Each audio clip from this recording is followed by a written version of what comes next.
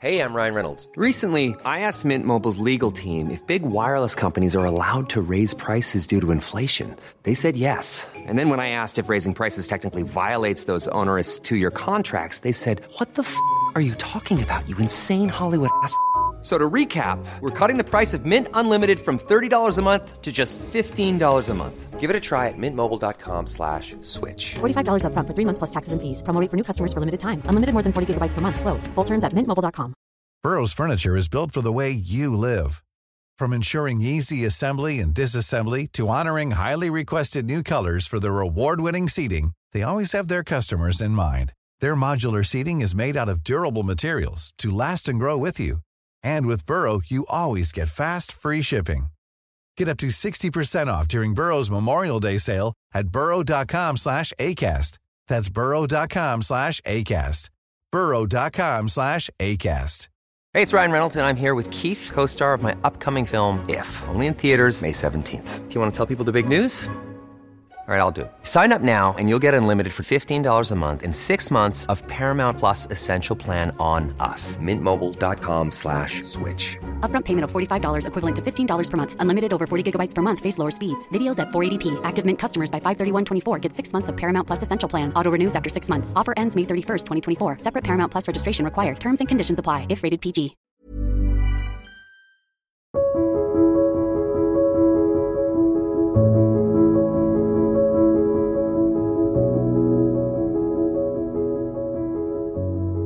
Welcome to Season 2, Episode 4 of They Walk Among Us, a podcast dedicated to UK true crime. This is part 1 of a 2-part story.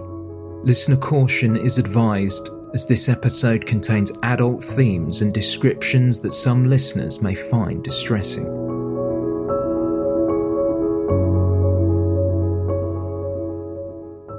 Ian Stewart lived on Baldock Road in Royston with his fiancée, successful author Helen Bailey.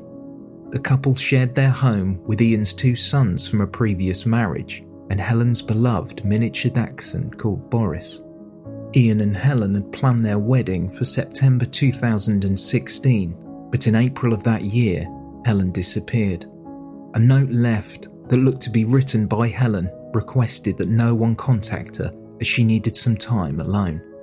Over the next few months, appeals for her whereabouts were made by her family and friends, along with most national newspapers, but no one could answer the question, where is Helen Bailey?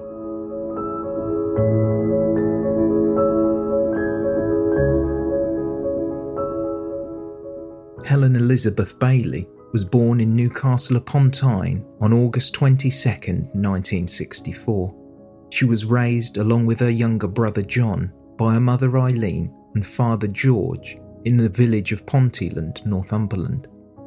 She loved animals, and as a child, she said she wanted to be a pony-riding, story-writing forensic scientist who worked part-time as a vet. Helen attended Pontyland High School, though took little interest, daydreaming of anything but lessons, and left with what she described as spectacularly disastrous A-level results. She liked the idea of being called Dr. Bailey, so she would go on to study physiology at Thames Polytechnic in London, hoping to become a forensic scientist. The reality of studying was quite different from what she imagined.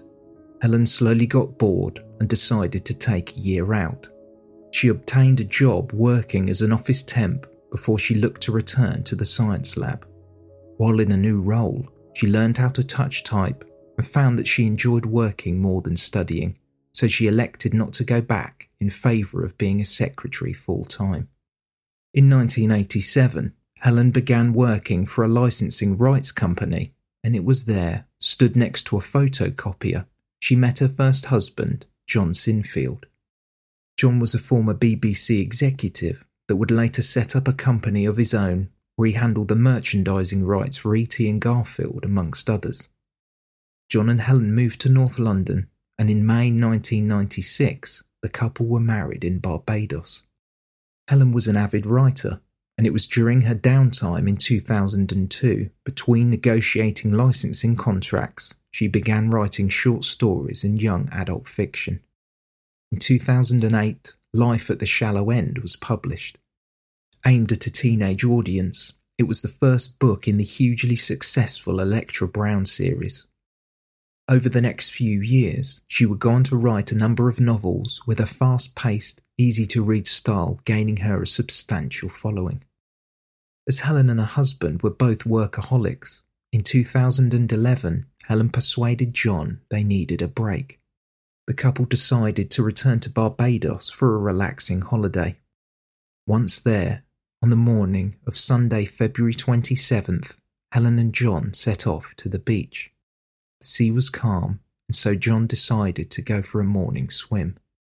As Helen lay sunbathing, she watched her husband from the shore.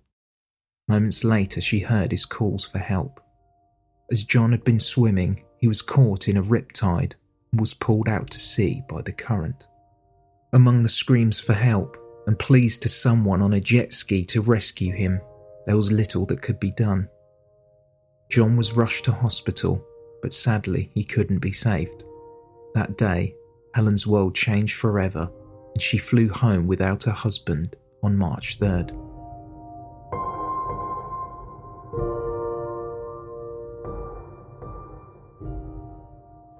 Once she arrived home, Helen began to channel her pain into a blog called Planet Grief, which was a brutally honest view of the bereavement process and her battle to come to terms with the loss of her husband.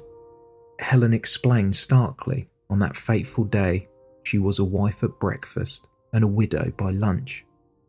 The writing on her blog won her a very different audience, as her unfiltered approach resonated with the large number of readers who had gone through similar circumstances and shared her pain.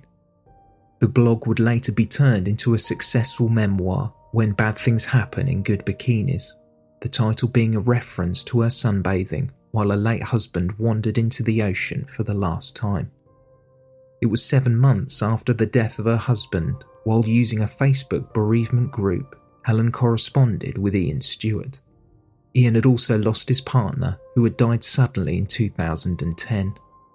The two exchanged funny emails and the odd witty text, arranging to meet at the National Portrait Gallery, which was followed by a trip to the cinema. The date didn't go as planned, as Helen was still feeling the grief of losing her husband. The two decided to slow things down. They did meet again, and after some time in each other's company, they slowly began to fall in love.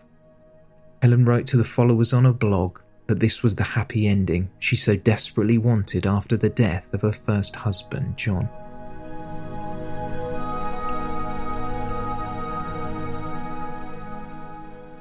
Ian Stewart was born an only child in Letchworth Garden City, Hertfordshire in 1960. His mother Brenda was a secretary and his father Keith worked as a teacher. He attended grammar school, but his childhood was a difficult one. His mother had suffered from postnatal depression, which led to severe bouts of obsessive-compulsive disorder. Ian wouldn't bring his friends home as he felt too embarrassed, fearing what his mother might do or say. After he had completed his schooling, Ian went on to study computer science at Salford University and received a first. University was where Ian met his first wife, Diane Lem, and they were married during the mid-80s. Ian successfully applied for a job working at a computer processing company in Hitchin before he decided to start a PhD in Cambridge. He eventually gave up working towards his PhD in favour of a well-paid job as a computer technician, a decision he apparently regrets. Ian and his wife went on to buy their first home, a semi-detached house in Cambridge. They had 2 sons before settling down in Basingbourne, a parish which is about 14 miles southwest of Cambridge. It was during 1995 that Ian's health began to deteriorate as he was diagnosed with myasthenia gravis, a condition which causes muscle weakness and breathing problems. He had an operation to relieve some of the symptoms, but this left him with one vocal cord and his health declined further. He was signed off work indefinitely, receiving financial support payments for his condition. Ian spent his free time dedicated to his hobbies, and Diane returned to work as a school secretary. Although Ian was now at home most of the time due to his illness, he was not the only one with health issues. Diane had suffered from epilepsy all her life. In one particularly severe episode, she had a fit after the birth of one of her sons and was banned from driving for 3 years. Despite this, she remained physically active, often jogging and taking aerobics classes. The couple integrated themselves into their local community, and the pair were members of the local bowls club. Diane would organise the team's social events, and Ian acted as the club treasurer. He took his position seriously. His work was impeccable, though Ian would become very animated on the odd occasion when he was asked to contribute even a minor amount of additional funds beyond his membership fee. The chairman, Bill Manley, told the press he was very, very money-orientated. In our bowls club, he was the treasurer, and I remember 2 events. One was when our irrigation tank needed replacing, and everyone was asked to chip in a tenner. He was the only one who refused and said he paid membership and shouldn't have to pay any more. The other event was when we had a club final, and at the end there was a nice tea which people had to pay £3 for. He went ballistic. I had to grab him and take him to one side to tell him to shut up and stop embarrassing the club or go home. Even with Ian's outbursts, from the outside the couple seemed happy, despite them being 2 very different people. Diane was sensitive, outgoing and seen as a pillar of the local community. However, Ian was more reserved and would often become introverted when the couple would go out. On the evening of June 25th, 2010, while Ian was in the kitchen, he watched as his wife had an epileptic fit on the couple's back patio. Ian called paramedics and they attempted to revive Diane, but sadly, despite their best efforts, she passed away. Diane was just 47 years old. 2 post-mortems were completed and there was an inquest into her death, but no criminal investigation was undertaken. Her death certificate states she died from a sudden unexpected death in epilepsy and the circumstances were not seen as suspicious. Ian was left to care for his 2 sons, who were 15 and 18 at the time. He received a payout of around £80,000 from 3 separate life insurance policies. A year later, he met Helen Bailey.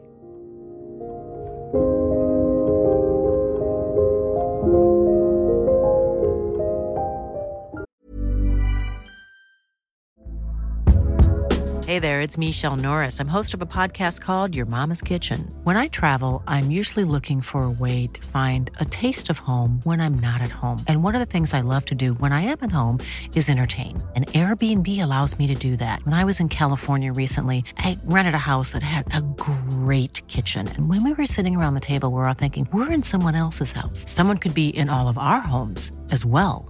If you have a home, but you're not always at home, you have an Airbnb. Your home might be worth more than you think. Find out how much at airbnb.com/host. I'm Sandra, and I'm just the professional your small business was looking for. But you didn't hire me because you didn't use LinkedIn Jobs. LinkedIn has professionals you can't find anywhere else, including those who aren't actively looking for a new job, but might be open to the perfect role, like me. In a given month, over 70% of LinkedIn users don't visit other leading job sites. So if you're not looking on LinkedIn, you'll miss out on great candidates like Sandra. Start hiring professionals like a professional. Post your free job on linkedin.com/people today. Everyone knows therapy is great for solving problems, but getting therapy has its own problems too, like finding the right therapist, fitting into their schedule, and of course, the cost. Well, BetterHelp can solve those problems. It's totally online and built around your schedule. It's surprisingly affordable, too. Connect with a credentialed therapist by phone, video, or online chat, all from the comfort of your home. Visit BetterHelp.com to learn more and save 10% on your first month. That's BetterHelp, H-E-L-P. This episode of They Walk Among Us is brought to you in association with Scentair. Ever entered a seemingly perfect space only to feel like something was missing? That's where Scentair comes in. With over 3 decades of experience, Scentair leads the scent marketing industry, scenting resorts, retail outlets, event spaces and more, partnering with major brands like Westin Hotels and Snap Fitness. Chances are you've already encountered their fragrances firsthand, and now Scentair is offering you a luxury fragrance experience in the comfort of your home. Visit scentair.com to explore their online store and infuse your spaces with unforgettable scents. Scentair diffusers are sleek and fill your space with vivid fragrance for up to 300 hours. And the Scentair app lets you schedule your fragrance and control your intensity right from your phone. What's more, all of Scentair's more than 60 fragrances are phthalate-free, cruelty-free, safe for families and EcoVadis certified sustainable. Differentiate your space with scent. Try luxury home fragrance trusted by the pros by going to scentair.com and using promo code AMONGUS for an extra 25% off your first order. That's promo code AMONGUS for an extra 25% off your first order at scentair.com. In 2013, after Ian and Helen had been together for a few years, Helen sold her property in Highgate and Ian sold his home in Basingbourne. The couple moved to a new property valued at £1.5 million on Baldock Road in Royston, Hertfordshire. Helen's mother Eileen felt uneasy about the couple's relationship, but as she was in constant contact with her daughter, she was just glad that Helen was happy again after the death of her first husband. In 2014, Helen amended her will, leaving a large portion of her fortune to Ian, as she felt that he might be financially vulnerable if she died. Helen registered a power of attorney in May 2015, which would grant Ian and her brother John control of her financial affairs if she became unfit to administrate her estate. After a number of false starts due to illness and circumstance, the couple finally agreed to tie the knot in September 2016 and told a very select group of friends and family to keep their diaries free. It was soon after that Helen disappeared on Monday, April 11th, 2016.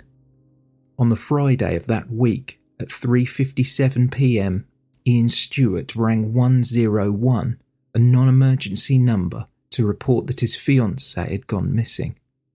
She had apparently left a note for Ian, telling him she needed some space and there were explicit instructions not to contact her. Ian explained on the call that he hadn't seen her since around 2:45 p.m. on Monday, April 11th. Please, how can I help? Hello there. My partner has been missing since Monday and not contacted anyone. Said she was going away, hasn't ended up where she said she was going. So we've just decided we should report it. Oh, yes, it hasn't been reported already? No, it hasn't, no. Okay, right. Has she been missing since Monday? Yeah. Okay, bear with me. So, what's the address that she's missing from? 45 Baldock Road. Baldock Road. And what's the town? Royston, sorry. Royston, no problem. What's your partner's name? Helen Bailey. Helen Bailey. Is that B-A-Y-L-E-Y? No, B-A-I-L-E-Y. What's her date of birth? Oh, crikey. God, she phoned me there. 22nd. Right, just let me double check. 1 second. Oh, no God. Problem. Sorry. Can you still hear me? I can still hear you, yep. I'm sorry, I'm just double checking. As you asked that, it just went straight out my head. No problem. 22nd of August, 1964.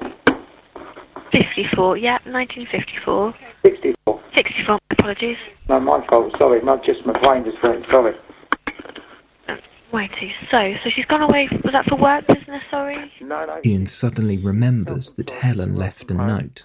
So she left a note. She said in the note something like, I need space and time alone. I'm going to Broadstairs. Please don't contact me in any way. But in Broadstairs, we've got a cottage down there, but people have been down there with neighbours, and she's not there. Hasn't been there either. Okay. And nothing like a deadline when she'd be back, or when you could contact her, nothing like that at all? No, this has never happened before, no. And her phone is just dead. It's not, well, I say dead. Yeah. It just doesn't ring. Just goes straight to answer machine. And someone's been to the cottage and someone's been to the cottage, yeah. Her brother went there. Did it look like anyone had been in there? No. Someone went in and it doesn't like anyone's been in there. Okay. Did Helen go in a vehicle? No, she didn't. She left her car here. She did take her dog with her. She's got a little dachshund. But she could get there by train, or she could possibly take a taxi. She does do that sort of thing. And the dog was a dachshund? Yeah. Dachshund dog. Okay, so I just need to go through some questions with you. go through them. Can I take your name, please? Ian Stewart, Stewart. Absolutely wonderful. So, bear with me a moment, I'll just fill out the details that we know at this time. Okay, so, when was the last time you saw her? Monday afternoon before, about quarter to 3, 20 to 3. And did she say anything to you unusual, or? No, nothing before I went out, no. She just asked me to run an errand for her after I had been to the doctor's. Okay. And, so she said nothing to you, then was she leaving the premises at that time? No, I left here. Oh, you left, okay. It's safe to assume you both live at 45 Baldock Road? Yes. Yeah. What sort of time did you realise the note had been left? Oh, I don't, about 5:15, something like that. Yeah, so a few minutes later, yeah. Yeah, not very long. No, not very long, sorry, yeah. Okay, no problem. And was that note a bit of a shock? Were you expecting it at all? No, I wasn't. Well, yes, it was a shock. She has talked about it, but it was still a shock. Yeah. She has talked about wanting space because things just haven't been going well for her recently, or for us. Okay, so she mentioned wanting space, but she'd never actually acted on it. She'd not left before. She'd never done anything like this before, no. Okay. And so at this time, we have no idea where Helen is, no? No one, no. And I've contacted, there's 4 people who basically, who she would contact, her brother, 2 best friends. And they've not heard from them. They've assured me they've not heard from them. And they promised me they would say if they had. Okay. Are there any specific concerns? And by that I sort of mean any chance of like suicide or self-harm, anything like that? Well, I would say no, but she has been very, very anxious and very worried about lots of things, and she is a warrior. She's an actual warrior. Can I just sort of ask what sort of things you be worried about, like personal things or financial things, or? It can be just about anything. It can be big things. We are planning to get married, and the venue went wrong. I've been ill. Her dad's been ill. My mum's been ill. So she went out just in the morning. She went out for a drive in a fairly new car. Yeah. And said, "I'm never going to drive again." She did have a little fear, which she couldn't drive. It's just too scary on the motorways. She got herself a bigger car, but then went out in that and then came back and said, "I'm never going to drive again." Okay. So she is a nervous person, nervous, worrying person. So she wouldn't pose a danger to anyone, for example? No, not at all. No, I would say that was her. And so you've spoken to 2 of her brothers and 2 of her friends? No, I've spoken to her, sorry, I didn't say that very well. I've spoken to her brother John and 2 of her friends. Ian goes on to explain that despite telling some friends and Helen's brother about her disappearance, they haven't yet informed either his or her parents. And they're the only people who know at the moment because and the neighbours down at Broadstairs sort of have an inkling that we're all concerned. No. But we haven't told her parents or my parents or my sons. Oh, okay, so your parents and Helen's parents aren't aware of this at the moment? Not at the moment, no. Although her brother has spoken to her parents and he's sure she's not there. This may sound silly, but she's definitely not at home, no? No, her brother asked that. I've literally checked everywhere. We have got quite a large house, but I have literally checked everywhere. And she's never been missing before, no? Not since I've known her 5 years, but no, and her brother says no. 5 years. Does she have anything, any sort of medical or psychological issues at all? Well, she's menopausal. That's the only medical issue she's got. Yeah. But she did have I don't like to use the word breakdown. So brother said it wasn't a breakdown, but she did see she did see a psychologist and she was in group therapy.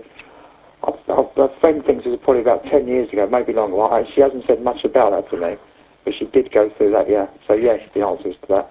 Yeah. That was about 10 years ago. Well, I think so, yeah. That's what I've just told you is all I knew. Yeah. All I really know, that's all a friend really knows as well. Okay. No problem, thank you. And again, sorry to repeat this, but she's not attempted suicide or self-harm ever before, no? No, everyone's sure she hasn't, no. Oh, okay. And can she interact safely with other people? Would she be happy going up to someone asking for directions? Oh, yes, she's she's an author. She's a children's author and she's written books. Yeah, she's very good talking to people. And is she ever likely to be a victim of any sort of abuse that you know of? No, she's a very strong person. It's very hard to abuse Helen. She come back to you very strongly. She lost her husband, about just over 5 years ago. problem. And that's how I met her, because I lost my partner, and we met through the bereavement group. Oh, I see. Okay.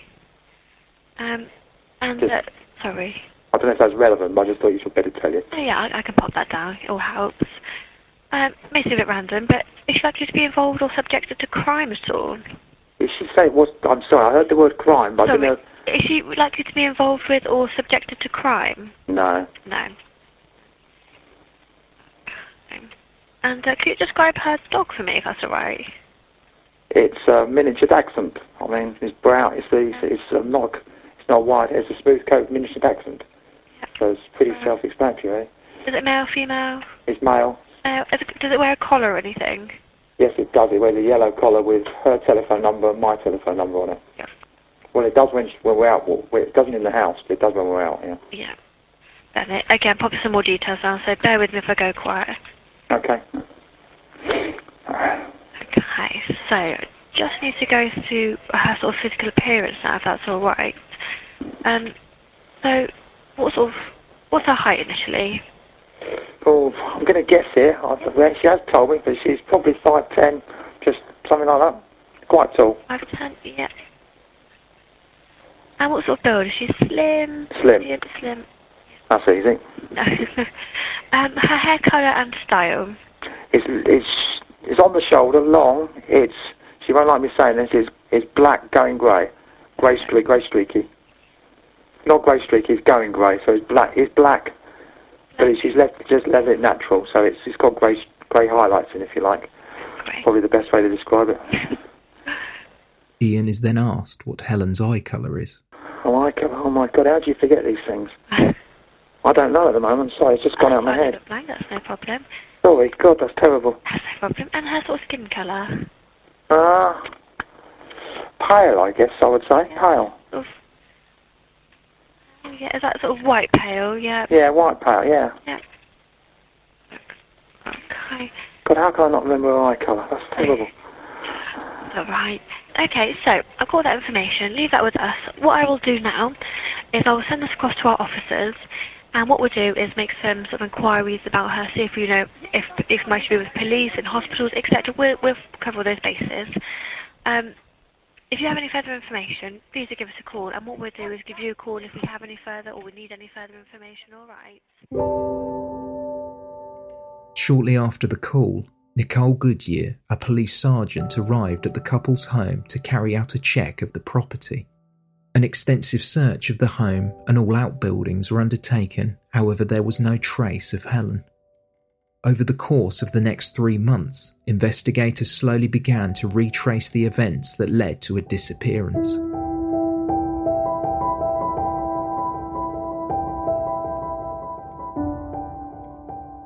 On the morning of April 11th, 2016, Ian was up before Helen, so made her scrambled eggs for breakfast.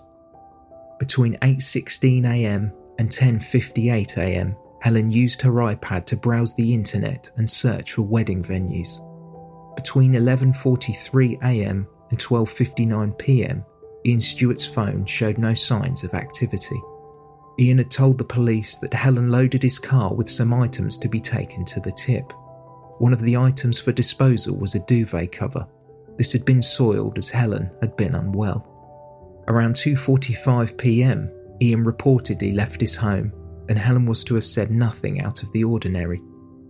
A witness stated to police they saw a woman that afternoon matching Helen's description walking on a path near Baldock Road around 2:45pm wearing a green coat. A friend then tried to call Helen on April 11th at 3:08pm, however the call went straight to voicemail. By 3:18pm, Helen's mobile phone had been switched off and it never connected to a mobile network again. When Ian returned home later that day at 5:15pm, neither Helen or her dog Boris was at the property. It was assumed that Helen had taken Boris out for a walk and hadn't returned. Ian sent a number of text messages to Helen, with one reading, "Please let us know you're okay. Everyone seems worried." Helen's brother John later travelled to a holiday home at Broadstairs in Kent, rang the doorbell, looked through the letterbox, but there was no answer. He put a note through the door and passed his contact details to Helen's neighbours, asking them to contact him if she eventually turned up. On April 15th, Ian reported her disappearance to the authorities after her brother was becoming increasingly anxious. A suitcase and passport hadn't been taken, so it was not likely Helen had travelled far. Ian was asked by authorities why it took him so long to report her disappearance, and he explained that Helen would have been angry if he had done so and she reappeared. There was also some concern, given Helen's notoriety, it would have created some speculation in the press, and her family were wary of what this could do to her reputation. The police and her brother John asked to see the note that Helen left Ian. However, Ian told them he must have disposed of it accidentally. It was later on April 15th that Ian sent an email to Helen, telling her how much he loved her, and a day later Ian drove to Broadstairs in search of Helen. On April 21st, the police arrived at their home to ensure that Helen wasn't located somewhere on the grounds of the large property.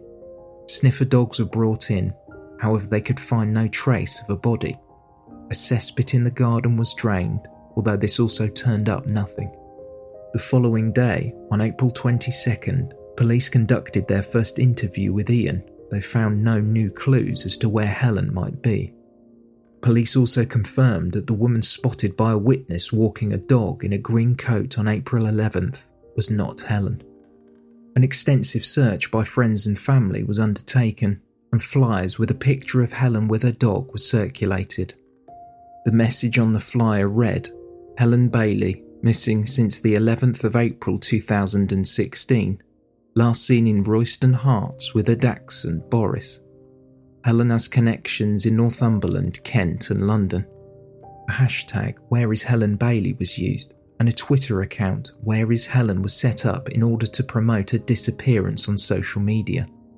The Hertfordshire Police Force sent out a number of messages on Twitter which were retweeted by author J.K. Rowling. This brought new attention to the case, but only heightened the speculation that surrounded Helen's disappearance. The following month, on May 4th, a second interview was undertaken with Ian Stewart. From what we've discussed and what I've been told by the investigation is that Helen was last seen on Monday, the 11th of April. Yeah. Is that correct? Yeah. Okay, would like you to take me through what happened that day. This is what I can't remember very well. I'll tell you what I can remember, but some of what I can remember is maybe what I've said since and when I've looked in the diary, things like that. Okay. Just that day. Start with that day. If you're comfortable starting with that day, that's the day that we would like to concentrate on, for as long as you're comfortable with that. Well, I remember bits of it. The first bit I remember is we loaded the car, or Helen loaded my car, with an old duvet and some boxes ready to take to the dump. Then she was in her office for a while. He struggled to recollect the events from April 11th. And then, I'm not sure that this is right, this is the bit I'm not sure if it's right. At some point I saw the note on my desk from Helen. And at some point I had to dash out because I was late, so I could see I could be late, so I'd dash out. I'm pretty sure Helen waved goodbye to me, but when I think back I'm not so sure, so maybe she rushed then. Ian had to cut the interview short as he told officers he was too tired and his illness would be exacerbated if he continued. The only other thing is, obviously you're telling us you're hungry. We ideally probably would like to do another interview with you. Another one? Just to continue to, because we've rushed through some bits, but how are you feeling at this moment in time? I'm very good. I'm okay, but I'm really aware, and this is from my senior point, that I need to rest. Okay. This is from my senior point, I do need to rest. I'm very aware of that, because my mind senior is well controlled, but if I do something stupid, I get really tired, okay, then I can become very ill. So I do try and avoid that on a day-to-day basis. So for medical health reasons, you're saying you know your condition that you have, which is, say again? Myasthenia gravis. Myasthenia gravis. And obviously you've recently had an operation on your stomach. And that's not helping. And that's not helping. So you're saying that essentially if you get too tired and too stressed, it's going to make your health deteriorate and I know it will, cause you... I've been silly in the past and it has to. Okay. Has done. We need to end it now? Yeah. Sorry, let's just see the time. Over the following weeks and months, both Helen's family and Ian made a number of appeals to the public in the hope someone might have spotted her. It was uncharacteristic for her to just disappear, and the Chief Inspector for Hertfordshire Police was quoted in the press saying, "There has been no financial activity, but we know she had instantly available quite large sums of cash." During the month of June, Ian travelled to Spain for a holiday. He also renewed his season ticket for Arsenal Football Club. A number of articles appeared in most UK national newspapers asking the question, "Where is Helen Bailey?" The answer would be found less than a month later.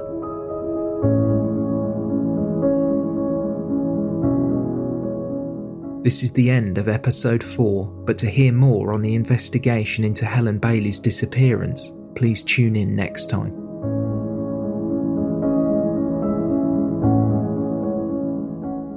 Thank you for listening, and special thanks to our Patreon supporters. This week's podcast recommendation is Australian True Crime.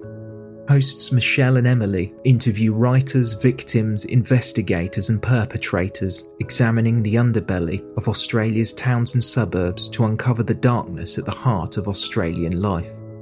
Keep listening for a trailer at the end of this podcast.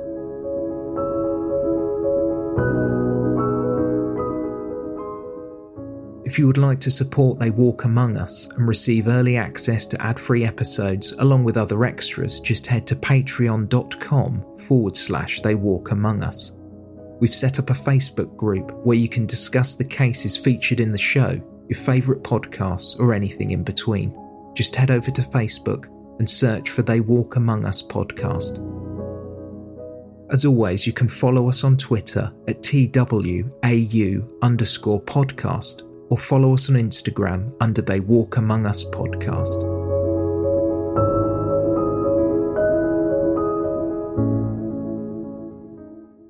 She'd rang me when the killers came to the house and I wasn't home. Australian True Crime. Stabbed 19 times and a body was left on the side of the road. We think it's time you heard the stories the Australian Tourist Board would rather you never knew. She's probably going to die. Interviews with survivors, perpetrators and investigators. Australian True Crime on iTunes and everywhere else you get your podcasts. Hey, it's Paige DeSorbo from Giggly Squad. High quality fashion without the price tag. Say hello to Quince.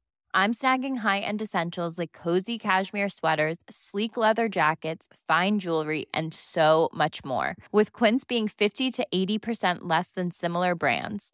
And they partner with factories that prioritize safe, ethical, and responsible manufacturing. I love that. Luxury quality within reach. Go to quince.com/style to get free shipping and 365-day returns on your next order. Quince.com/style. Imagine the softest sheets you've ever felt. Now imagine them getting even softer over time. That's what you'll feel with Boll & Branch's organic cotton sheets. In a recent customer survey, 96% replied that Boll & Branch sheets get softer with every wash. Start getting your best night's sleep in these sheets that get softer and softer for years to come. Try their sheets with a 30-night guarantee. Plus, get 15% off your first order at bollandbranch.com. Code BUTTERY. Exclusions apply. See site for details. When you make decisions for your company, you look for the no-brainers. And if you have a lot of mailing to do, Stamps.com is the ultimate no-brainer. It streamlines your processes to make your business more efficient, which makes you less busy. Mail checks, invoices, legal documents, and everything you need to keep your business running with Stamps.com.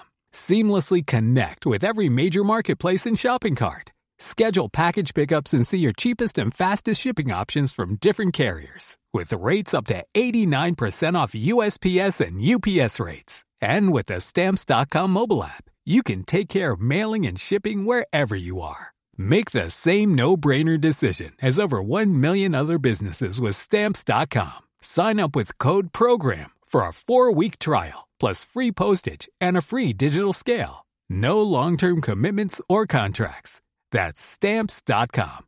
Code PROGRAM. When you need mealtime inspiration, it's worth shopping Kroger, where you'll find over 30,000 mouth-watering choices that excite your inner foodie. And no matter what tasty choice you make, you'll enjoy our everyday low prices, plus extra ways to save, like digital coupons worth over $600 each week. You can also save up to $1 off per gallon at the pump with fuel points. More savings and more inspiring flavors make shopping Kroger worth it every time. Kroger, fresh for everyone. Fuel restrictions apply.